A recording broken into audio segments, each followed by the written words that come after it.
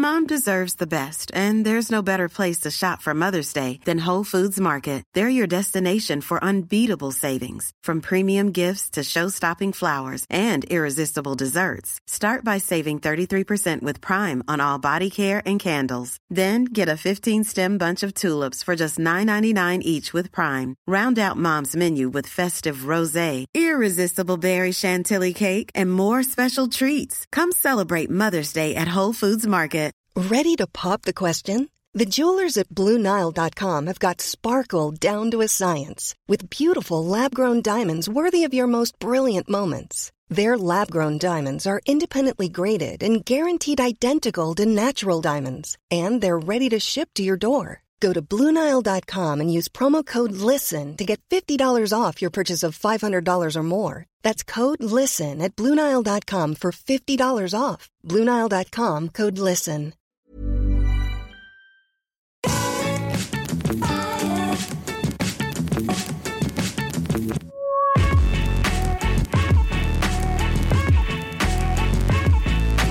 Hello, everybody, and welcome to the Triple Jump podcast. It's a video game podcast where we talk about video game stuff and stuff. What's up? My name's Dick. No, what's up? I'm Dick Mychinko. Yeah, you are. Nearly got my own intro wrong there. God. I'm joined by Peter Austin. real Peter Austin. He's still got that Peter Austin smell, that new Peter Austin smell. Yeah, straight out the factory, hot and fresh out the kitchen. No, I don't want to associate with that man. Oh, is it that man? Yeah. Oh, well, I mean, how long's it been? Less than a minute. I think you mean fewer. Fewer than a minute. And we've already scandaled. We have. Scandal confirmed. Where's the penguin? We don't need the penguin. We don't need the penguin. We've got Billiam Ray Walrus with us. We've got Tiny Dick. Your namesake. Tiny Dick Mychinko. Hello. And no, what? Don't say what. And we've got a sponsor today, Peter. As we always do. They help us keep the show on the air. Yeah. This week's sponsor comes from Coco Park. Coco Park, of course, is a place where you can see some high-octane racing action. Yeah. They go real fast, and sometimes they go across that little grass bit, and it makes them go super slow, slower than a normal car would. And that's the special grass. Don't forget to read the slogan. We'd rather have a bowl of Coco Park. I thought it was Coco's Park. Oh. You misread it there. Right. Rather have a bowl of Coco's Park. And then it also says, they're fast underneath. Are there any other ones? There's Snap, Crackle, and Zoom are the mascots of Coco's Park. Yeah. They're in little honey sort of racing jackets. Oh, yeah. Yeah? Little puffs of... So, I'm sorry? Little puffs Little of... linears of... Little linears of races in little racing jackets. Yes, Coco's Park. It's in supermarkets now. I'm confused about what the product actually is, but that's the real read we've got here. They're sponsoring Triple Jump's podcast today, and we want to extend a deep thank you to them. You okay? You're just picking stuff off your microphone. Loads of little hairs on it. He's just fiddling with his Michael phone. Oh, it's awful. Of course, this is a video game podcast. As we said, it's not an athletics podcast, which that you're it might be. We'll see. It isn't though, but the algorithm might think it is, as YouTube tends to do sometimes. But we're slowly reclaiming the word triple jump. We are. We're making it ours now. I think now I can't remember if I was on incognito mode or not, which sort of removes any tendency for like YouTube knowing who you are and what you like and your cookies and things. I think I typed triple jump into YouTube the other day because I needed to get to our channel and I just had a tab open already. And I'm pretty sure we were the top result. Well, there we go. That's it. The takeover begins now. Take that, Olympic Committee. But maybe I was logged in as triple jump. So that might be true. Yeah. I mean, people do tell us they get recommended videos of people doing the triple jump. They do. The athletics contest from actual sports. But that doesn't matter. Getting on to more serious matters, Peter. Yeah. I want to thank our kind patrons over at patreon.com/Team Triple Jump because they're the real people who keep this show going and they provide all of our questions every week. They certainly do. Just like Ross Brumble. Ross Bramble. Or Bros Ramble. Right. What does Bros have to say? Ross Bramble has to say... He has to say He's at gunpoint and someone has insisted that he says... Oh my God. What are your thoughts on enhanced games, i.e. Pokemon Crystal after Silver/Gold, Persona 4 Golden after Persona 4, etc.? Are they a nice way to add a new add in new/cut content and improve the experience of the games that came before them? Or are they cash cows sold mainly to milk another £30+ out of gamers who love the originals? Ben, did you play Persona 4 Golden? I certainly did. Yeah. That was my first Persona game. Oh, well, I guess yeah. if you didn't play the original, then that's I do less know of a the comparison-y. I know the differences though. Okay. In that Persona 4 came out on PlayStation, the PlayStation 2 in 2008. Yeah. Way after the PS3 and Xbox 360 launched, and then the Vita version, Persona 4 Golden, I think came out in 2012 maybe, and it had like a whole new extra season of the game because it takes, you know, it's on sort of a calendar system. So they added a winter section in with like loads of new events and stuff, loads of new dialogue. There's a whole new character and storyline. There's new stuff you can do. It's got slightly tweaked and upgraded visuals. They completely redid all the voice work, which some fans of the original game weren't huge fans of, but I really liked it because it was just consistent. And now when I see footage of Persona 4, the original one, it's weird hearing them speak wrong. I think these are great, personally. Okay. The Pokemon games do it very well. They usually do a third version of. They usually release 2 games, don't they, each like a time, pairing. and then they release a third one. So Pokemon Crystal came after Silver and Gold. It was the first Pokemon game that let you choose if you wanted to be a man or woman at the start. Or woman. And it wasn't in Golden Silver. And they added in various other things for that as well. I think it's great, because they're not hurting anyone. The fans know what they're getting into. If you want to talk about cash cowism, let's have a look at that Infinity War that they're re-releasing in the cinemas like now. Right. With literally to beat Avatar. Yeah. With a post-credit scene. That's what they've added. Yeah. A post-credit scene. Very cheeky. You want to know what, Peter? Yeah. I'm a discerning fan adult with money. I'll probably go and see it because I like that film. Yeah. And I'd quite like to see the end credits scene. Well, you can probably just see it on YouTube. I probably can, but pirate it. But I want them to Don't be pirate Avatar too. Don't pirate it. No. I want them to be Avatar as well. I When's don't think it Avatar has out? anyone. When's Avatar out? What do you mean? When- Avatar? Yeah, Avatar 2. When? Oh, God, when's Avatar Avatar 1? I was going to say I was very confused then. Avatar 2, I have no idea. I mean, they've already committed to like 7 films, haven't Yeah. they? It's never going to happen. And nobody cares. Nobody cares about the first one. It was No. just... It had, People cared at the time. It had 3D. No one can pretend that people didn't care at the No, time. of People course did not. actually care at the time, but yeah, no It one. was for the 3D, though. It wasn't because it was some spellbinding Yeah, story. It was the eye candy. It was just everyone says it was just Pocahontas, wasn't it? But It just really was. in sci-fi. What do you think, Pete? Well, talking of films, the thing that this makes me think of, this question, is Golden Editions are a little bit like getting the Blu-ray extended director's cut of a movie. Mm-hmm. Or even just getting the Blu-ray, which has a regular cut, but in the special features, you can see a couple of deleted scenes, Yeah. And I love that kind of stuff. I don't always go to the extent of actually buying Blu-rays and watching the deleted scenes. Sometimes I just go on YouTube, and the official account of that film just has the deleted scenes online. Yeah. But I think it's that sort of thing, isn't it? People who know what they like. If it's a franchise that you're very keen on, and like you say, these things are normally very transparently advertised, and they say this is the Golden Edition and features extra missions, voiceovers, and you can also get new apparel and stuff, then it's completely up to the consumer whether they want to buy it. I'll tell you what I think is more of a cash cow than Pokemon Crystal is just the fact that they do silver and gold and red and blue. I've never really understood how they've got away with doing that for How decades. do you mean? What, doing 2 games? Doing 2 games. When they're very similar games. It was because they wanted people to use the link cable. Yeah. And they wanted to create that. They really did a good job, though, to be fair, of creating that sense of wanting to trade with your friends. Yeah. And feeling like you were a trainer and you had things that other people didn't. And they brought that real world trading card kind of situation but to a virtual game, and people really cared about it. Yeah.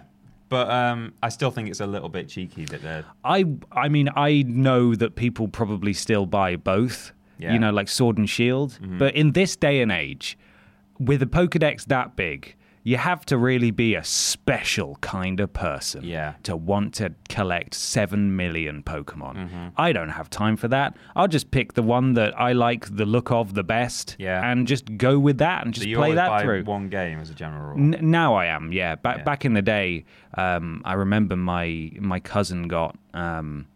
he went to America and he came back with gold and or silver. And I was like, oh my God, this is mind-blowing. And this is the anecdote I've told before where my friend dobbed me in and then my cousin threw a rock at me because I accidentally saved over his game because he lent it to me, which was really a harrowing experience from my childhood. But my grandparents then went on holiday to America and they brought them both back for me. And that's the only time I've ever owned both of them. I now own all of them, obviously, because I've collected them over the years. You're a grown-up now. Because I'm an adult, I can spend sensible money on sensible things like that. Yeah. But at the time, no, I only had one.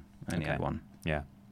No, I'm all for it. You know, for example, I never actually bought it in the end, but I remember at the time being really up for buying Bully Scholarship Edition. I had the first one, really enjoyed, the original one, and I remember hearing about Scholarship, thinking, oh, hell yeah, sounds great, you know. But I think as long as the consumer knows what they're getting into, then it's all good. Absolutely. I think it's just more stuff. As long as they don't purposefully hold back stuff. But I mean, then you're talking about DLC. We're not talking about like Game of the Year edition with all the DLC in it. We're talking about like these specific cases they where often come out years later. Yeah, exactly. And the Pokemon games have done a really good job as well since then of basically remastering in whatever the latest Pokemon engine is a game from 20 years ago. So you had Let's Go Eevee and Pikachu, which was basically Pokemon Yellow with some tweaks. You had Heart Gold and Soul Silver on the DS, which were ground up remakes of Silver and Gold, but on the new DS Pokemon engine and stuff. Like, I'm all for it. I think it's great. Yeah. It's just like the Resi remake. It's just for different audiences. It's all good. It doesn't hurt anyone. I think it's fine. Yeah. Peter, weird question for you. Okay. What are you playing? That's a good question, Ben. I mean, Dick. Sorry, what? I said that's a good question, Dick. That's a good question, Dick. I'm just going to have a quick look over here because I'm paranoid. Yeah, my name is Dick, so I was just checking on the device. Right. Oh, yeah, the special Dickometer. No. I suspect, now, you might prove me wrong. I suspect we're both playing apostrophe the same thing this week. Yeah. I have been playing Crabs Team Rawr. What? I'm sorry? Crabs Team Rawr. Yes. Yeah, it's a good game. It really is. CTR, Crash Team Racing, Nitro Fueled. Yes. I have been really enjoying it. I was away, actually, Saturday to Tuesday. Oh. Time of recording is Thursday, so I've only actually had a couple of days playing it. So inconvenient. Yeah, it was inconvenient, but the time that I've had with it, I have really enjoyed it. Yeah. I was very surprised last night when I got home from school. Yeah. Mom, I'm home. And discovered that my girlfriend, my fiance, who's not really a gamer at all, had started adventure mode on my PS4 as Coco. Wow. I was driving around. She'd done the first 3 races on medium, which surprised me because medium mode is not actually particularly straightforward, particularly for someone who has barely played a kart racer, and she certainly does not, or at the time, didn't understand the power sliding and the boosting whatsoever. She didn't know that was a thing. Wow. So sounds like you should marry that woman. Well, I might just do that, Ben. Yeah. I might just. Good. So I think that's a great seal of approval there, that a fairly non-gamer kind of gal has thought, I want to play that. That looks fun. That looks great. Oh, no. It's kicked my actual ass. Oh, jeez. Because it looks fun. It is fun. It's just really difficult. It is pretty difficult. As we'll get into. I'm playing on medium as well. Yeah. You're not on medium, right? Or... No. So I played it all of Saturday, basically. I played it all day, and I was thinking, could I get this platinum trophy? Could I do it? Could I conceivably do it before the end of the weekend? Could I actually do this? And I was looking through the trophies, and I was like, okay, beat some time trials. That probably isn't too hard. Maybe, finish the adventure mode on hard. I'm really good at Crash Team Racing, so that'll probably be all right. But for fun, because you have to collect in adventure mode. You also have to not only win races but do special challenges like collect all the crystals, collect the letters C, T, and R that are hidden throughout the race, but then also finish first. I was thinking we'll get to that. I was thinking I'll do that on easy first. I'll have fun with the game. Yeah. I'll do it. What it meant was that I was just 10 million miles ahead of everyone else from the word go, or from the me, which is their equivalent of go, and I never saw them again. I got every single trophy in that game in one day, apart from finishing adventure mode on hard. The gang's all here, which is collecting all the original races, unlocking them all. One of which is hidden behind getting all the time trials, which is the other two trophies I don't have. Right. And they are stupidly difficult. Stupidly difficult. I love Crash Team Racing. You love Crash Team Racing. Yeah. We both played it growing up. They did have difficulty modes back then, but they've clearly changed them this time around, because I could do hard on the original Crash Team Racing. It was difficult, but it was fair. On this version, I don't know what they've done, but these guys are taking every shortcut. They're outrunning missiles. They just get like arbitrary speed boosts for no reason. Like, you play as the fastest racer, you're all driving in a straight line, and they'll just go, see ya, and they'll just accelerate past you. Yeah. Like, what the hell is this? It is so... honestly, so frustrating. And we'll talk up the good points of this game as well, because overall, we're both very positive on this game. This is just sort of the main single sticking point, really. It's just mad. Like, even when you go to medium is doable. But, like, there's such a huge leap in, like, the AI just doing everything it can to win that it feels almost like... I'm hesitant to say it's unfair, but it does feel unfair. It feels like the difficulty spike isn't a test of your ability. It's just punishing. Yeah. And it doesn't make a lot of sense a lot of the time, even within the context of, of the race that you're playing. They'll just suddenly, as I said, just speed past you. If you're going to win, it's almost, on hard at least, it's almost entirely down to luck. Like, you have to be really good, but you have to get lucky. You have to be fortunate in that all the other racers will attack each other. They'll all smash into each other. Whoever's in first will constantly be taken out by whoever's in second, and then whoever's in third will take out who's in second, and you get a chance to slip past.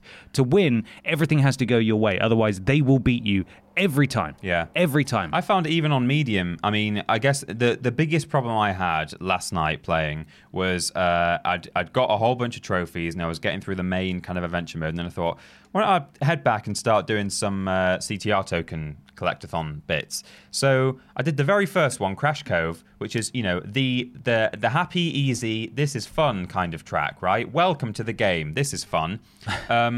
It was pretty punishing, I found. It took me between 10 and 15 tries. And so the problem that I found was I had no issue getting ahead of the five of the other races. But then there was Dingodile was always in front for the entire race. Yeah. Pura was sometimes in second, or sometimes I was in second, right?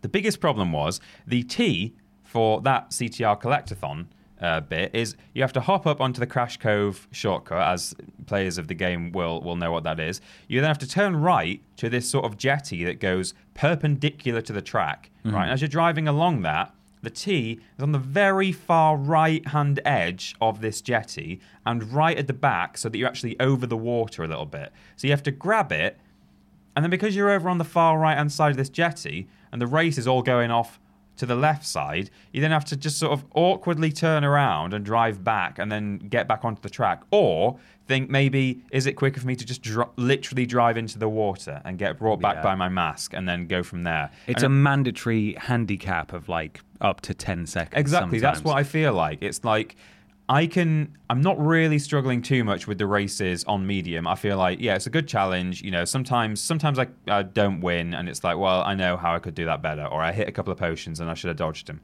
But and so in terms of getting the trophies, I'm fine with it. The in-game trophies I'm talking about now. But the moment that you then have to deviate from your course to collect some letters, I'm kind of worried at this point going forward, trying to get the rest, that it's just going to be a real pain in the backside.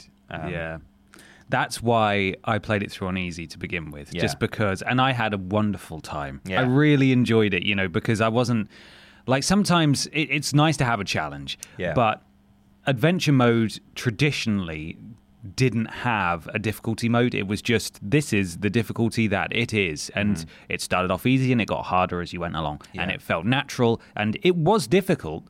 But now that they've added in, this is what it's like on medium, this is what it's like on hard. It just feels punishingly unfair, and some lunatics will eventually get the platinum, and they will finish that. And I know that Rob from PlayStation Access is chronicling publicly on Twitter his process, and he offered me a couple of tips as well, saying do the time trials. But I'll talk to you about the time trials, Peter. I saw him tweet on release day saying, God. this is the trophy I'm most... I think he said the one I'm most worried about is... actually, no, maybe he didn't say hard mode. I think someone said to him, oh, this looks hard, doesn't it? And I think he said, actually, no, the time trials are going to be the hardest thing. Yeah, the time trials. I mean, I've managed to do two of the races in adventure mode on hard, and that took a few goes. Ruse Tubes on hard, because there's no real shortcut in there. Yeah. It's just so difficult. And I tried for hours, and I just, the highest I finished was fourth, like just behind... third, second, and first, and I just couldn't. I had to give up because I was getting really annoyed with it. The time trials, they've added all the tracks now from the older game, as we mentioned in our Quipscope video, which you can go and see if you want to hear our initial thoughts. And our initial thoughts haven't changed. It's still a phenomenal game, a really faithful recreation, we'll get really to some good nice fun. Stuff. We will. Yeah, we will. We promise. But these are the things that have been annoying us. They've added all these new tracks. I think there's like 30 tracks in there now. In order to get the first time trial trophy, you have to beat all of N-Tropy's time trials. In order to unlock his time trials, you need to set a time trial record of your own first. So that's playing through each track once. And then you unlock his. And he's really good and really fast. So then you've got to beat him, which is playing through them all again. So that's 60 races, 60 time trials. And assuming you don't get it all on the first try, that's even more attempts. And then, after you beat his, you then unlock Nitrous Oxide's time trials. And then he takes every shortcut and drives incredibly fast. And it's just like, that's 90 races. And you've got... That's you doing it right That's you doing it right first time. That's not going to happen. This isn't so much now a case of bashing your head against a brick wall and hoping you eventually succeed. This is a marathon. Like, this is going to take people a long time to do, unless some sort of exploit or cheat is discovered, or they patch or it. They nerf it. So it's not so ridiculous, because at the moment it's insane. It's absolutely insane. And as a huge fan of Crash Team Racing, I'd love to dedicate the time to it, but quite frankly, I just see it as so unnecessarily difficult that it's just not worth my time, because I know that even if I make it, if I start, I just know that I'll invest like 10 hours and I'll make a dent, and then I'll think this is just overwhelming. Like, there's just no point in doing this, which is such a shame. I feel like that is the missed opportunity here, is that they've made the difficulties too difficult, which sounds ridiculous and sounds like I need to get good or whatever, but like, I think a lot of people agree that even many know Crash Team Racing is not an easy kart racer anyway. It's quite an advanced one. It's harder than Mario Kart. But like, this is just taking it to a ludicrous level. I mean, to me overall, I'm still feeling like I don't think there's a missed opportunity so much in that, like, on a personal level, I don't get particularly excited by platinum trophies. I do them for the games that I really enjoy, just because, almost sometimes it's incidental. I'm just playing it through that much, and I just happen to get a bunch of trophies. But for me, I think there's still a lot of fun to be had in adventure mode, loads of fun to be had in multiplayer. I've finally bought a second controller, which I've not needed because my girlfriend just didn't really like to play multiplayer with me. So I'll be playing a lot of that at home. But also, I think it's got legs in terms of there's going to be a whole load of extra unlockable races. Apparently, I don't know when they're they've done a pretty horrible job in game of advertising that, because there's nothing that tells you any information about upcoming stuff or anything in there, which seems a bit weird. I'm sure I've seen online that there's like special like Grand Prix like seasonal events coming up where you can unlock Spyro and Torna and stuff like that. So I think it's got legs, and I think it's got a lot of replayability. But in terms of going for platinum, I'm not interested. And I don't think I would be able to. No, if I was. I mean, I don't think I'm going to be able to either, unless something drastic changes or they release a kart racer for free. A kart racer. They release a racer whose stats are like max on everything. Yeah. It's not going to make any difference. Like on hard, you pretty much have to. You have to race as someone with a full speed stat. You just have to. And even then, it doesn't make any difference. They'll still fly past you. Yeah. They'll still fly past you. But it's amazing. Like, I love it because the music's great. It looks phenomenal. It looks gorgeous. It's a really faithful recreation. We both said, we jumped in and the muscle memory kicked in immediately. Yeah. Our big concerns going into it were that it wasn't, if there was any subtle differences, you would know because it's such a precise racer. Yeah, you that feel you would know if it was wrong. And it feels perfect. And I do like the unlocking stuff and the customizing of carts. Yeah, I think me that's too. a nice change. Yeah. You can customize your boy or girl or thing, depending on what you race as, creature. Robot. It's good. It's really good. And it's at a decent price point. And Yeah. unlike the various remakes we've had before, this is one that you can just sort of keep around because I platinumed all the Spyro games and then I thought, I mean, I might probably come never back play and that play again. them Yeah. again at some point, but this is an actual multiplayer game where people Yeah. can come over and you can play it together, and it's really good. Love all the great. all the set dressing, all the little characters and enemies from previous Crash games running around on the side of the track, which never used to be in there. Some of them might have been, but most of them weren't. Yeah. And it's got, like I say, it's got longevity to it. It's going to be a lot of fun to play for months or years to come, and we would absolutely recommend it. I would anyway. No, definitely, 100%. Like I am really enjoying it. I'm just annoyed. Yeah, if you're it a just platinum annoys trophy me. hunter, or even if you do, well, I mean, if not, if you just like want to play it on the hardest mode and get a sense of achievement, don't buy it for that because I think hard mode is just. I've not even tried it yet. I've not played a single hard race Yeah, yet, well, and I best of don't luck. intend to. Well, we might do that today because we're streaming today at the time of recording. Yeah. We're going to finish off until dawn, and we might also play a bit of Crash Team Racing afterwards. And you should, honestly, we will play hard on Ruse Tubes, Okay. and we'll just see how. We'll just as an experiment see, yeah. because it's ridiculous. Okay. It's so dumb, but we love it. And also, it's worth mentioning as well. Clarification: Peter, his copy is from Activision, who provided It his is, code. yes, thank you, I bought Activision. mine. Peter's was provided by PR. So thank you very much, Yeah. Activision, for sending that bit of clarification for you there. But let us know how you're finding it in the comments below. God, that was a big old talk. That was probably That was a long one, that was my wasn't it? longest yeah boy ever. It probably was. Yeah. I think we just have enough time before the end of the show to get on to question 2. Good. This is from Stephen Norrie. As Summer Games Done Quick is currently in full flow, are there any games you think you'd be capable of speedrunning, or at least be willing to learn some sick strats for in order to try a run? Peter Austin, for people at home, what is SGDQ? I always get the acronym messed up. SGDQ. Yes. SGDQ and also GDQ Yes. is an event that is run by speedrunning communities worldwide. I think they gather in California or somewhere. I don't know, in a big convention center somewhere. And you get like top tier speedrunners coming together to completely destroy video games, old and new. Richard fell. Oh no!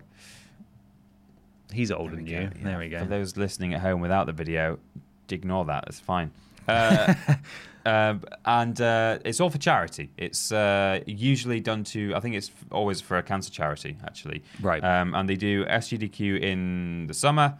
They do just games done quick in the winter. And it's one of my favorite video game times of the year. Since you mentioned it to me and introduced it to me, I've really started to enjoy it as well. I never watch them live, but they always No, me upload neither. to YouTube afterwards. And there's a whole variety of games, from Dark Souls to 8-bit titles, Yeah. the original Mario, all kinds of stuff. Yes. And it's just fascinating because they usually have an audience behind them, and they're in front of camera, and they'll have usually a couple of presenters, presenters behind them maybe, and they'll be talking as they go through, explaining what they're doing. I think the better ones tend to be the ones that are presented by sort of charismatic, sort of entertainer types who can actively describe what they're doing as they go, and they know, they're so good at what they do that they know that, okay, I'm going to be in this this lift now for 5 seconds, so I've got 5 seconds to explain. Yeah. Or just turn around and wave to the crowd and just show off. And it's really interesting and fascinating to watch. I really enjoy it. Love a good speed run. Yeah, me too. Really enjoy just watching. There's some really surprising stuff, like, especially for games that like you say, Dark Souls, and like the one that opened the event this year was Spyro the Dragon 1 on the Reignited trilogy. Oh, okay. So that's a game I know pretty well, and that's been broken in all kinds of fascinating ways. There's all kinds of different categories as well. So they'll choose a game, say, Crash Team Racing, the original on PS1, and it might be like any percent or 100%, and so any percent might be just I have to get to the ending cutscene. And sometimes with certain games, there's a way from level 3 or whatever in like the hub to skip your way into the final level and trigger the final cutscene, and that counts as like an any percent run. And there's all kinds of interesting like different ways that they do these speedruns. So it's a lot of fun. We recommend that you watch. Definitely. Donate if you can. It's for charity. Yes, do support a good cause if you can do that. Peter, do you think there are any games you know well enough that you think that if you were to dedicate some real time and do a Rocky training montage that you could like properly smash it up? There are... Can I guess? Yeah. Would a Spyro game be in there? Well, so this is the thing. If the question is there if someone put a gun to my head and said, I'm going to shoot you... Let me just... Oh, no, I don't. I left it on my desk. Oh, the gun. Yeah. Okay. I'm going to shoot you unless you do a reasonably good time in a speed run of a video game of your choice. You have a week to prepare, go. Yeah. Then I would pick something like Spyro. But if it was for recreation, I would have absolutely no desire whatsoever to want to sit and play one of my favorite games over and over and over and over, learn how to break it and how to get to the end in a cheaty way. I play Spyro probably once a year, and I just play it legit, And I actually do at this point know a couple of like little cheaty things you can do. Spyro 2 is so broken on PS1. There's a double jump mechanic that's not supposed to be in there. But I think you showed me that. You can basically like sort of charge in the air, and as long as you're not like pointing a direction, you can like jump upwards from a jump, and it's like a whole crazy thing. And I do actually know how to do that, but unfortunately I'm disciplined enough not to just break my Spyro 2 runs now when I'm just playing through for fun. But that is why I wouldn't want to do a game that I really love. So I don't know, there's probably some games that I know very well that I don't have such a strong love for that, I'd be happy to break them. I'll tell you, I think what could be fun, probably very difficult to learn, but fun, would be something like Dishonored. Okay, yeah. Those sorts of games where there's so many ways to play and to combine powers. I bet there's some really fun, clever routes in something like that. Some really good skips. Yeah. You're just sort of warping into places you shouldn't be to bypass things. I watched a Sekiro speedrun. Right. That was broken pretty much immediately, where he was able to jump through a cliff and then he was in the void, but it started a swimming animation, and the video was I think he sped it up just for demonstrative purposes for the upload to YouTube. But there were instructions on the screen. It was just keep swimming this way for 5 minutes, and he ended up swimming into a pool of water that was like a much later section of the game. He just swam through the void until it loaded him into an area that's way later on. He skipped a whole load of stuff. It's insane. It's really insane. I've watched so many Dark Souls 1 speedruns that I think if I wanted to, I might be able to give it a go. Like, I'm very familiar with a lot of the skips in that game. If you include the DLC, there's a combination of items you can use to just... Basically, you get the Lord Vessel towards the end of the game once you've completed Anor Londo and beaten Ornstein and Smog. The Desolation of Smough. Yes, exactly. Yeah. Desolation of Smough. And that allows you to warp between certain bonfires, but also you place it in front of these big stone gates, behind which is the final boss. Right. And in order to get through those stone gates, you then get access to, I think it's 4, God, I can't even remember, 4 big boy bosses or girls that you then have to kill and bring the souls back to put into the Lord Vessel, and then the doors open. Right. If you can combine, I think it's like you have to get the timing perfect, but there's a single use item that you can only use in a certain area that warps you back to safety, as Right. it were, in the DLC. And if you drop off a ledge, use it at the right time, the game gets totally confused because you're no longer in the area that will warp you back, but because you're in the air, and I think you switch the what's currently in your inventory slot to be used, Right. like at the last second, and it uses it, and the last known coordinates, if you do it right, are the Lord Vessel, and it just spawns you on the other side of the door, Oh, and you okay. just get to go to the final boss immediately. There's so many clever things there, and there's so many people have speedrun that game as Yeah. well, that I think maybe that one. But I know that A Dog's Life, the PS2 dog Yeah. sim game, Yes. has a really short any percent speed run where you can get to the final. I think it is actually a boss. It's in like a factory. You're on like an Acme style production no. line with like chopping bits and stuff. You can get to that final bit within like 10 minutes or something, and there's only like 2 or 3 tricks to learn. They're pretty difficult to pull off. They're like pixel perfect. You have to like fall between like seams of like geometry and stuff. But I think almost anyone could probably learn how to speedrun that game reasonably quickly because there's so Yeah. little to learn. You just have to kind of get a little bit lucky with these like really finicky tricks. I suppose so. Yeah. What about Far Cry 4, any percent? When he tells you to sit down at the table. Oh, yeah. And if you just wait there, Any percent. the game ends. Well, that And probably some of these Easy. categories they Easy. rule certain things out. Like I know I think there's an Uncharted one this year at SGDQ, which is no air rolling or something. Oh, God. Is part of the category. There's some kind of, I guess, like you can just roll into the air and just pass the whole world. And so, yeah, Oh, within the wow. communities for certain games speedruns, they have like, oh, I play any percent. Oh, I play 100%. With air rolling, I play no, like That's why there's tons of leaderboards when you go on Yeah. speedrun.net or whatever it is. Like there's loads of different parameters and challenges that people set for Yeah, themselves. exactly. So yeah, that's Summer Games Done Quick. Look it up. It's really good. Yeah. And if you've ever done a speedrun, let us know. Be interested to find out. Something weird is happening. it is. Do you feel that? No. What am I supposed to be? Hang on. Oh my God, do you feel that? Oh, that's weird. It's weird news. Millions of people have lost weight with personalized plans from Noom. Like Evan, who can't stand salads and still lost 50 pounds. Salads generally for most people are the easy button, right? For me, that wasn't an option.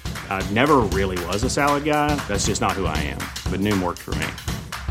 Get your personalized plan today at Noom.com. Real Noom user compensated to provide their story. In 4 weeks, the typical Noom user can expect to lose 1 to 2 pounds per week. Individual results may vary.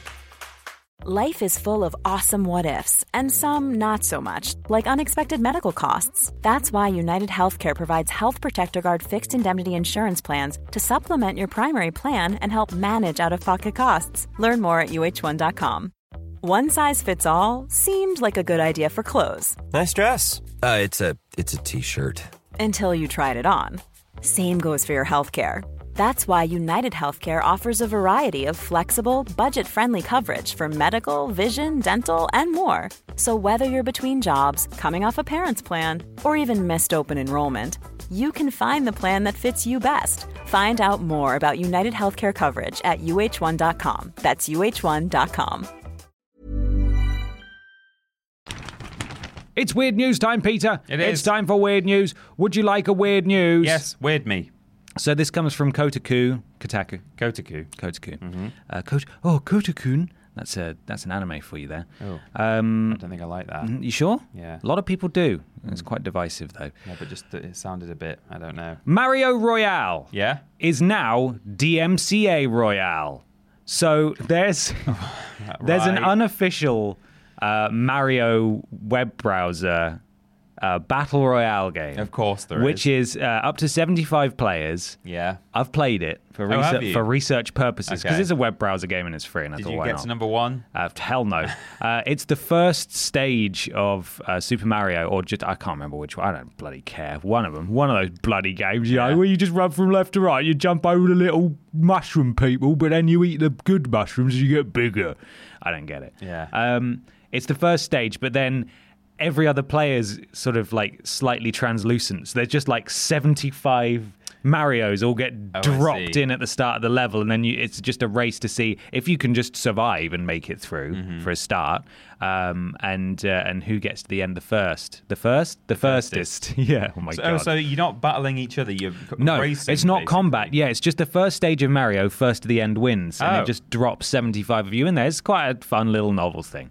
So, as you might imagine, Nintendo are a litigious bunch, aren't they? They don't like it. They don't word. like it when you. I'm When not. you do anything. You're not even. I don't think you're allowed to say Nintendo. Are you? Well, Just on a podcast. Redacted. Yeah. Redacted. we- Mario Royale is now DMCA Royale. Last week, Kotaku. Oh my God, I'm having a Hello? real issue. Kotaku UK reported on the fun and extremely daft Mario Royale, an unofficial browser game that pitted 75 players against each other in run-throughs of levels from the original Super Mario Bros. There we go.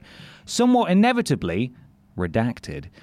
Legal department sprang into action, and the game now has a new witty form as DMCA Royale, a reference to the USA's Digital Millennium Copyright Act, the threat of which would have been used to shut this down. It's what we get hit by on YouTube a lot. Yeah. DMCA, takedowns of videos and stuff. It's all a load of nonsense.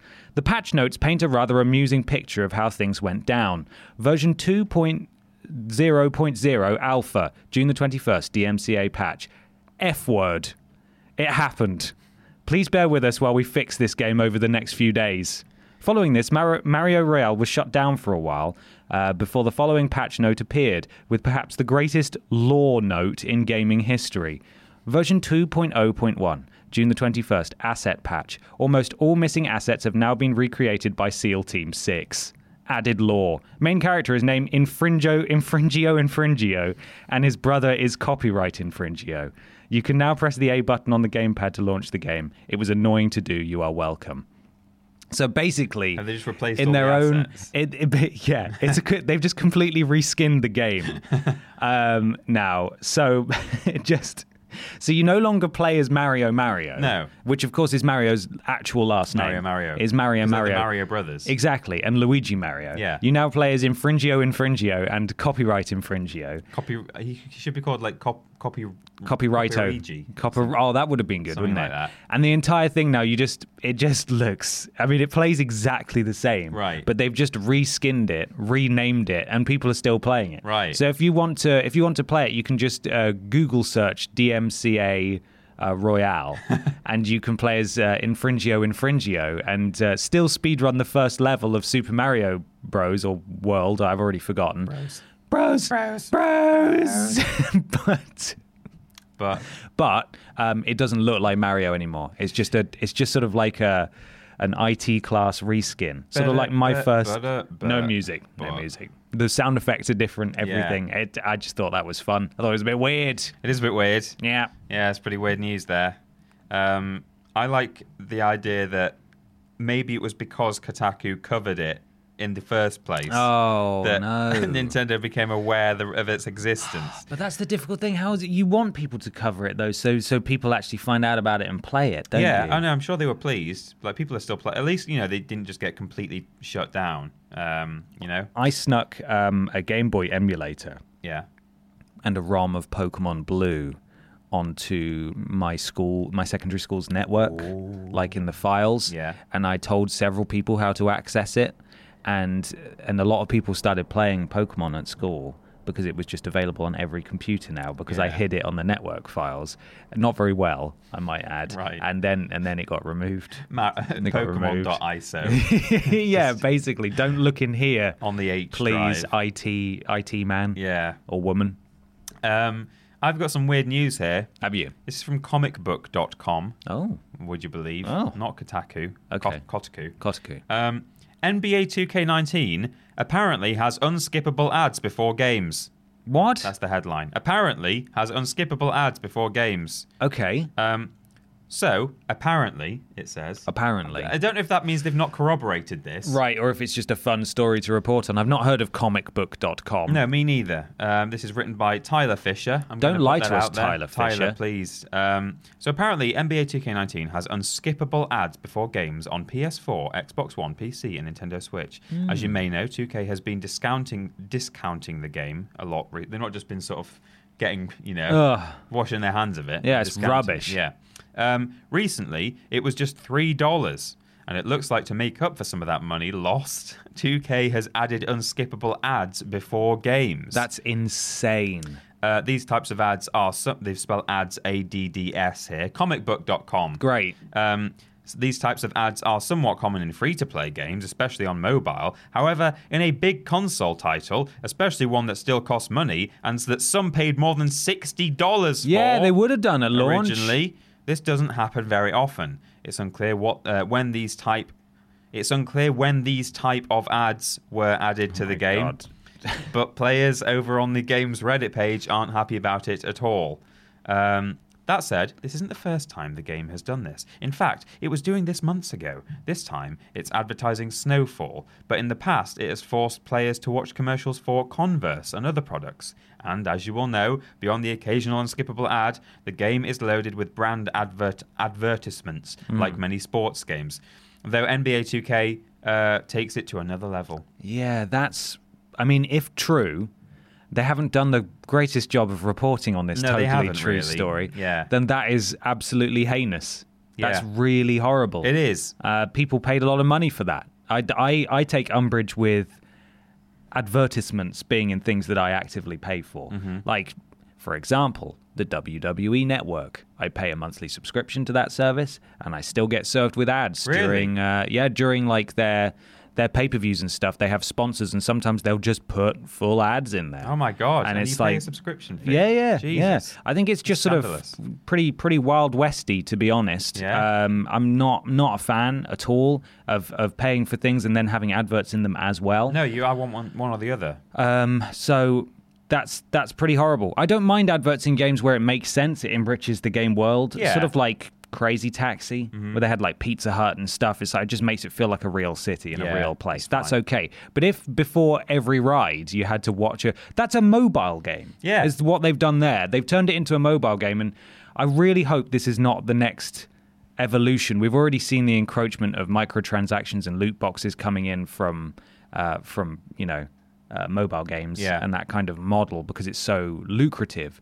But it's already faced a huge backlash because people are actively paying money for these games rather than on mobile, which tend to be free. But now, if you're paying for this game, doesn't matter how much you paid for it. It's like Fallout 76. If they went free to play 2 months after it came out because nobody was playing it, the people who paid full price at launch would rightly be furious. Yeah, imagine paying $60 and then having to watch an ad every time you do It's do a awful. match. Hopefully, I say hopefully it's true. Hopefully it's not true. Well, hopefully comicbook.com are as good at... What are you looking at there? Well, there are a bunch of tweets embedded in the article where people are saying, oh, no. Manny on Twitter, at Manny1974126. Don't lie to us, Manny. Says, NBA 2K, why did I get an unskippable ad in my game? I didn't pay for that. And so on. Loads of people. Alan, Matt Dawson...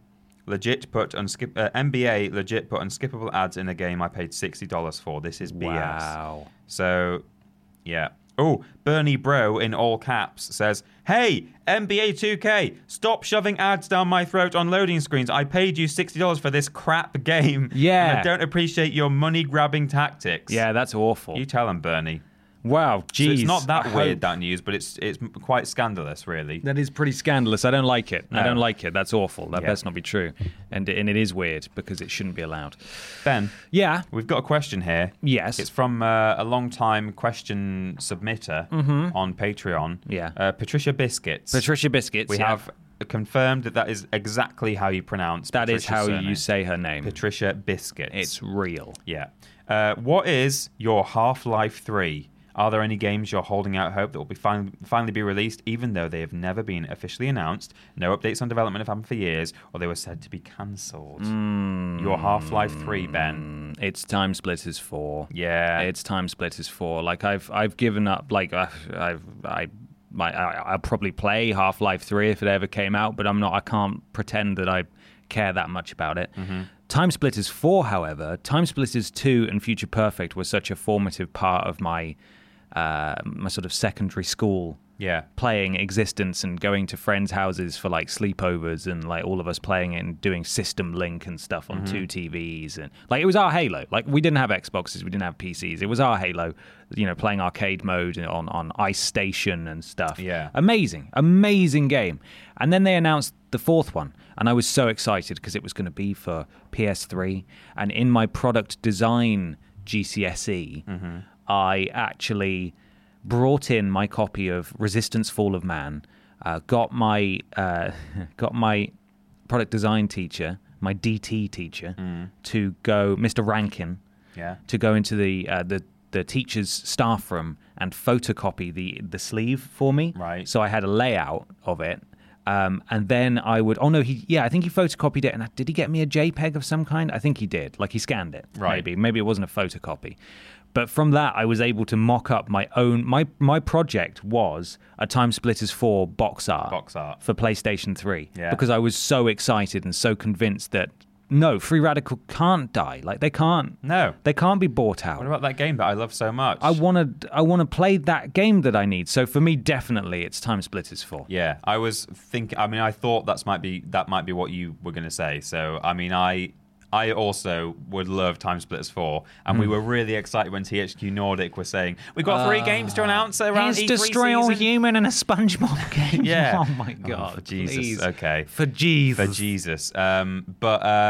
Yeah, so that's definitely up there for me. I think other than that, there's probably just a couple of games where an ending has been left open, where I'm just so desperate to find out what was supposed to happen, and I know that I never will. So Baldur's Gate, Dark Alliance, I've talked about those games a couple of times previously in videos and stuff. Super fun. I don't like the Baldur's Gate games, the traditional ones, but Dark Alliance was a kind of break from that format, and it was a bit more... It was like a third-person RPG, and it was top-down, but it didn't play... I mean, Baldur's Gate games play a little bit more like an RTS in a way, but that was like a hack-and-slash third-person game. The second game just finished with, like, some henchman who'd been, like, a bad guy in the story. There was, like, a cutscene at the end where, like, he went and spoke to someone else who he'd secretly been working for and was like... I'll prepare you a sail barge. We make way right now. And then that was it. And they never brought out another game. Worse yet, though, there's an obscure game that did really badly for no good reason. I feel really sorry for it. It was called Haven Call of the King on PS2. Okay. And it had all these different genres in it. Like you would do a load of racing and driving boats and like puzzling and platforming and combat. It was really fun. And... But the way it ends, they were planning on doing a trilogy, right? The way it ends, the villain chains the hero to a rock and then just says, haha, I win. All your effort was for nothing. He gets into his ship, flies away with the girl, and then it just ends. That's it. And that's the end of it. Oh, my God. And as the camera pans out of the planet into space... The hero can just hear in his head, like, people who throughout the story have been telling him, like, you're meddling in things you can't possibly understand. And like, Haven, do you know what you're doing? You'll amount to nothing. Oh my God. Pans out, and then that's the end of the game. I just want to know how Haven... Maybe he didn't. Maybe that's what happened. There might be some fanfic out there. Oh, it's too obscure, though. I don't think so. Oh, I think you'll find it. There'll be some sexy fanfic, I promise you. Yeah. It's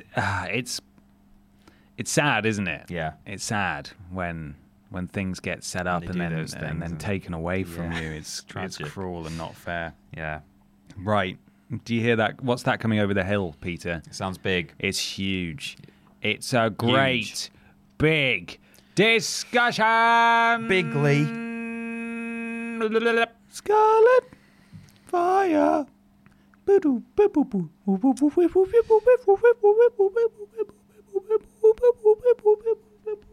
Whenever you're ready, go for it.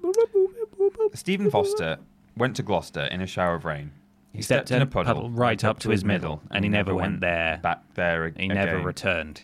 But what he did say on his way back from Gloucester was... When he was in his puddle. Yeah, he got his phone out, went onto patreon.com and submitted this question. Hi, guys. With the recent-ish demise of the PS Vita, I was wondering what your thoughts were on the future of handheld gaming. Besides phone, that is. Do you expect Xbox or PlayStation might try one more venture? Or maybe Nintendo have already cracked it with the Switch? I'm hoping for something out of this world by Sony, personally. Out of this world. Thanks for all the superb content, lads. All the best. Cheers, Steve, in brackets, Gutter Snipe. Gutter Snipe. Gutter Snipe. Great question, Stephen. Yeah. Peter, what handheld consoles have you owned over the years? When I was little, When I was even smaller, Father Christmas. took me into the city Father Christmas took me into the city. to see him. Was it? I don't suppose there was a marching band there, was there? And when we were there, he bought me a Game Boy Color. I had Tony Hawk's Pro Skater 2 on it. Oh, wow. What was the music like on Game Boy for that? Just Not as good. I had Rainbow Six. I don't know which one it was. It was just a Rainbow Six game. Yep. My brother had a Game Boy Advance around the same time, and he had a Spider-Man game. It was super fun to play. Whoa. And then from that point on, I have never owned a handheld console, and I didn't really play the Game Boy at the time either. I don't really get handheld gaming. Okay. I mean, I understand the appeal. You can take it with you, but I think like the only time I ever want to play video games is when I'm just sat in the comfort of my own home on a sofa. Yeah. So I don't think I really need to like go out to the beach or to. Not a car journey fan? No, I get a bit. If I read or like look at a screen in the car, I don't feel that good. So so I can't play it. I mean, that's true actually. I think I did used to think, oh, it'll be great. I can play this in long car journeys, and then I realised, no, I It makes can't. me feel sickums. So maybe that's the main reason. I just It that might is a be. good time to use it. Really, There's also some great portable games, but like for me, the driving force was always probably leaning towards Pokemon. Yeah, the and if you're not a Pokemons. huge Pocket Monster fan, then that might also be an issue. But I think it was like because I didn't have a Game Boy. I mean, I could have played it on my Color, but because I wasn't playing my Game Boy that much, I therefore never got into Pokemon. It's not necessarily that like. You tried it and didn't like it. Yeah, I think that's actually the reason I'm not a big Pokeboy is because You'd probably love it. It's like the most amazing nostalgic thing now to look back on. Yeah, if I'd and played it see originally, the I'm sure I the would. original artwork and the cards and stuff. Oh, it's so cool. I love it. I had the cards. We all played with the cards, Right, but yeah. in terms of the games, I never really got into it. Okay. I played a lot of handheld games.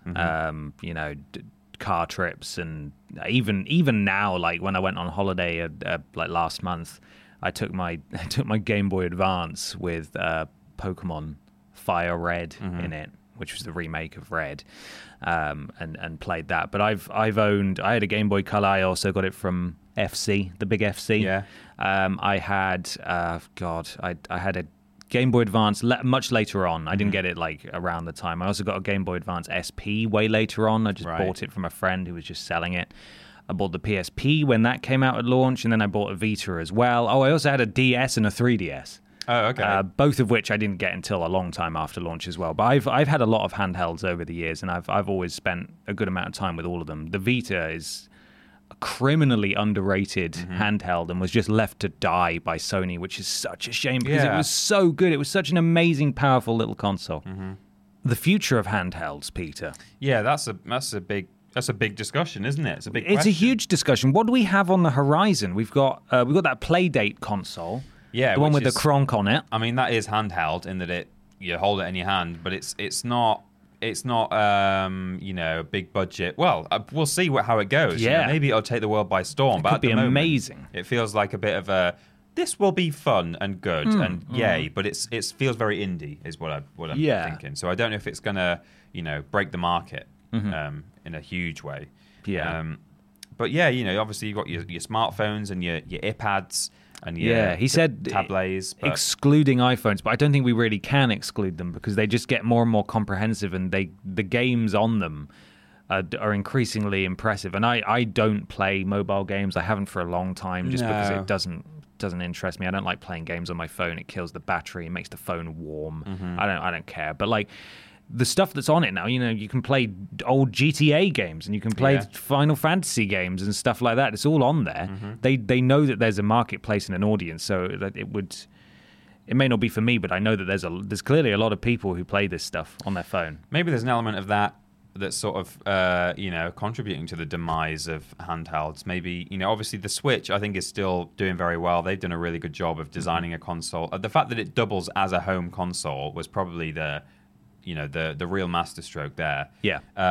But in terms of, it's been a while since Sony have really done some new handheld stuff. Microsoft, I don't really know if they've ever. No, they've never done a handheld. Yeah, Xbox. There's never been an Xbox handheld. No, there's not. And so maybe the reason that Xbox and Sony aren't really going for it anymore is because people are just playing on their phones. People who are into that kind of thing. That could be it. I mean, you're seeing more and more Nintendo properties on mobile as well. Not fully blown Mario games, but I think there's like Mario Runners and stuff like that. Yeah. I don't think it would be too crazy to think that there's some kind of port of the original Pokemon games eventually on there. Maybe they'd make a fortune off that, I would have thought. But in terms of newer stuff, they're talking about, well, there's lots of rumors about a new Switch, like a smaller Switch. Right, yeah. One that is, I think it was leaked because someone was doing, what's it called? Accessories for it. Some Chinese company was producing accessories, and they were sending an email around saying for the new mini Switch, and it was like, okay, thanks. And I don't think the Joy-Cons come off it. I think that was something that it seemed to be from the design. I have no idea really. There's nothing's confirmed. Right. But that would be a more mobile focused one. One that you could play everywhere. But we have some quotes, Peter. I did a little digging, which wasn't hard, because he's talking about, we've got our friend Gutter Snipe here, Stephen. Talking about the three big boys or girls. Microsoft, this quote comes from The Mirror. From February of last year. Must be true. Must be true. Phil Spencer said in an interview when asked about whether there would ever be a handheld console from Xbox that they were always looking at every opportunity to expand the brand, but years ago their stance was that handheld gaming was on the way out and mobiles and tablets had taken over. Well, there you go. I didn't read page 2, but that's basically what I suspected. Exactly. What did we've also got Blimptendo here. What did they say, peeps? According to Mashable, we've got. Oh, thanks. You've left me with the Japanese name. Shuntaro Furukawa. Shuntaro Furukawa explained that the 3DS has certain advantages over the Switch, such as ease of purchase and the like, and that Nintendo is, quote, considering various possibilities for a successor. And that was from July of last year as well. I think they will still. The Switch is amazing. But as it doubles as a home console, I know the price is only going to go down, and obviously it's way more powerful than the 3DS ever was. But I wouldn't be surprised if the Switch Mini is marketed either more as exclusively as a handheld, or if they do. I mean, the DS name has so much cachet. Yeah, people know it. People know what it's about. Casual consumers know what the DS is. I would be amazed if they didn't do another DS. They obviously can't call it the 4DS, or they could maybe, because the 3DS aspect talked about it being, it was referring to the 3D capabilities, and then they did the 2DS as well, which didn't have 3D, so they called it 2DS. But I think, bearing in mind they called it the Wii U, one of their home consoles, the Wii U, I think just slapping a 4 at the beginning wouldn't confuse anyone. I think it would just indicate that this is the next one. Maybe that could be the features that maybe they could do 4-dimensional gaming. Oh my God, Nintendo, like when you go to cracked 4D cinema and it like sprays like water. You have to refill the water cartridge inside the 4DS. And it puts out, there's like an option of like 12 different scents that the cinema screen can like spray out. It blows air up your legs. If I have to buy vape juice for my 4DS, I'm going to be really mad. Yeah, but I don't want that responsibility. Some people won't be, Ben. Some people will be like, yeah, this is amazing. Nintendo have done it again. Yeah, God's sake. We've got a quote from PlayStation here as well. Yeah, this is from Eurogamer. This is from September of last year. Yeah. Currently, we do not have any plans regarding a new handheld device, Sony Interactive Entertainment Senior Vice President Hiroyuki Oda said. Well done. Thank you. In Japan, we will manufacture PlayStation Vita until 2019. From there, shipping will end. And Sony did officially cease production on the Vita in March of this year, which is such a shame. It is. Do you know what? Also, this is the closest, or recently was the closest I've ever got to being like, maybe I should get a Vita, actually. You think? Well, because of the back catalogue of like... Get a PlayStation PS1 TV. Games. Yeah. Don't. But if you're not going to play it too portably anyway. No. Get the significantly cheaper PlayStation TV, which is the PlayStation Vita. Everything it's just a PlayStation Vita condensed into a tiny little box with an HDMI port, and it plays all the cartridges. The UI is exactly the same. You can use a DualShock 4 controller on it, a PS4 controller, or a PS3 controller on it. It's so cheap. They don't produce those anymore either, but you can get them pre-owned for like 40 quid. Yeah. That's how I would consume it personally. I'm tempted. Yeah. There's a lot of amazing games on there. You can download all the PS1 classics as well. That's the only reason I get it though, is for the PS1 classics. The alternative is that I buy a PS1 Mini and just like hack it like people. Yeah, I've been very tempted. It's about the same price as a PlayStation TV now. Yeah. So it's pretty tempting. Of course, we wouldn't officially endorse that. No, of course not. No, that would be ridiculous. But if you want to know more about the PlayStation Classic and where it went wrong, we did an episode not about how to hack it. No. Plug in a USB stick. Yeah. We did a podcast about it a little while ago, and the title's fairly obvious, and you should be able to find it if you're interested. I would love a new handheld from PlayStation as well. I think they let the PSP go to die. I also owned a PSP Go, which was their PSP that didn't play physical media. It was digital only. PSP Go was the one where you run around to the local PSP Pokestops in your town, and you get the gyms and all that sort of stuff. Exactly, you get the Jimmies and all that kind of stuff. The PSP Go, I felt it was great. It got a lot of I think unfair flack for not taking physical media, but as a little device, it sort of like slid up, like the middle ground between flip phones and smartphones. It slid up to reveal the buttons. It was so tiny and so portable and so perfect for those PS1 classics. And again, these are the same PS1 classics that once you've bought them, you could download them on the regular PSP. You could download them on the PlayStation 3. You could download them on the Vita as well. But not PS4. For some reason. I don't know why. Because they want to resell them to you. I would buy, but you can't buy them for PS4. A lot of them. No, you can't. You just can't. They're not reselling them. You just can't buy them. No, but that's what I mean. Like the reason they haven't done it is either because they're probably going to just resell them to you in some other way at some point. Do it. Or remake them, as they're doing with Medieval. They're remaking them, aren't they? Yeah, like I imagine... I don't understand what the legality is, to be honest, because the Spyro Reignited trilogy exists now, yet you can still buy the original Spyro trilogy PS1 classic versions if you've got a PS3 or a Vita. Maybe there's something to do with, like, originally, Sony signed something and said... That lets them do that. Yeah. I don't know. Yeah, maybe. Yeah, I would love that. I don't think Xbox will ever get into the game just because it's not really what they're about. They've always been about a home entertainment system. They've always pushed that as their primary thing. Yeah. I think if you're going to get another handheld soon that's anything like the Playdate, it's going to be from Nintendo. Yeah, that's true. So we'll see. But you can let us know what you think in the comments below, or tweet us and all that kind of stuff. Peter, if they wanted to tweet us or find us elsewhere, how could they do that? At Team Triple Jump. That's on our YouTube channel, our Twitch channel, our Twitter and Facebook, where you can tweet and Facebook us. But you can only Facebook us if you're 55 or over. Yes, mandatory. We have a Patreon. Did you give the URL? Well, I said they're all Team Triple Jump. Okay, cool. Yeah. That's fine. It's all the URL, as you know, / Team Triple Jump. Gets a bit more complicated later on. Just sit tight for that. Bear with us. Patreon.com / Team Triple Jump is where you can find us on Patreon and get all kinds of rewards. One of which is a special room in our Discord. Now, listen carefully. Our Discord is not discord.com / Team Triple Jump. No. It's bit.ly / Team Triple Jump. There we go. Okay, the website, where that's the other way you can support us financially in our store, is triplejU.mp. And this is the real hard one. If you're watching on the video version of this podcast and want to access the audio version, play.acast.com /s /triple jump. Yes. There's no team in there. There's no team in there. We didn't get to set the URL. It was done for us. There's no I in team. Which is a shame. No. But there is an I in triple jump.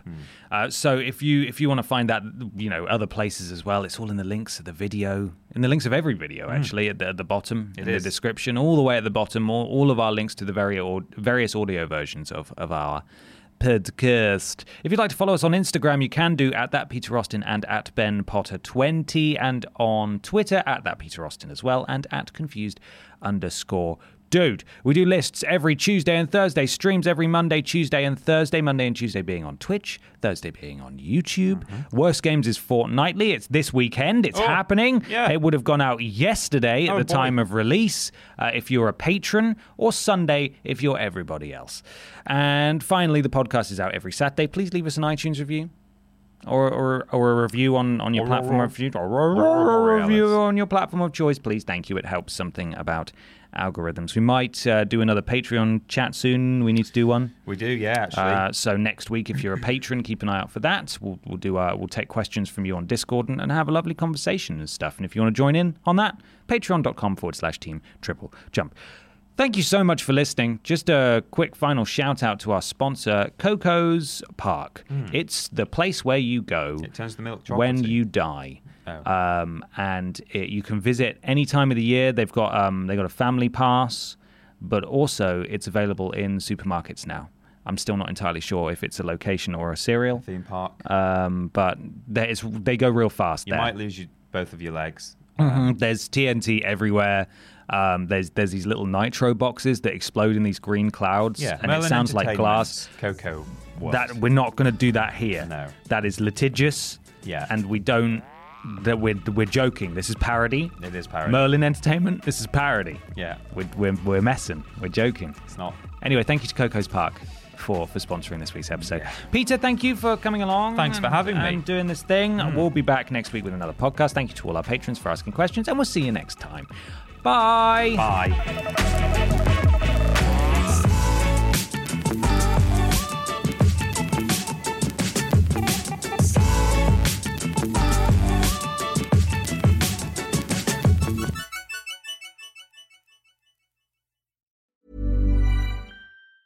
Mom deserves the best, and there's no better place to shop for Mother's Day than Whole Foods Market. They're your destination for unbeatable savings, from premium gifts to show-stopping flowers and irresistible desserts. Start by saving 33% with Prime on all body care and candles. Then get a 15-stem bunch of tulips for just $9.99 each with Prime. Round out Mom's menu with festive rosé, irresistible berry chantilly cake, and more special treats. Come celebrate Mother's Day at Whole Foods Market. Mom deserves the best, and there's no better place to shop for Mother's Day than Whole Foods Market. They're your destination for unbeatable savings, from premium gifts to show-stopping flowers and irresistible desserts. Start by saving 33% with Prime on all body care and candles. Then get a 15-stem bunch of tulips for just $9.99 each with Prime. Round out Mom's menu with festive rosé, irresistible berry chantilly cake, and more special treats. Come celebrate Mother's Day at Whole Foods Market.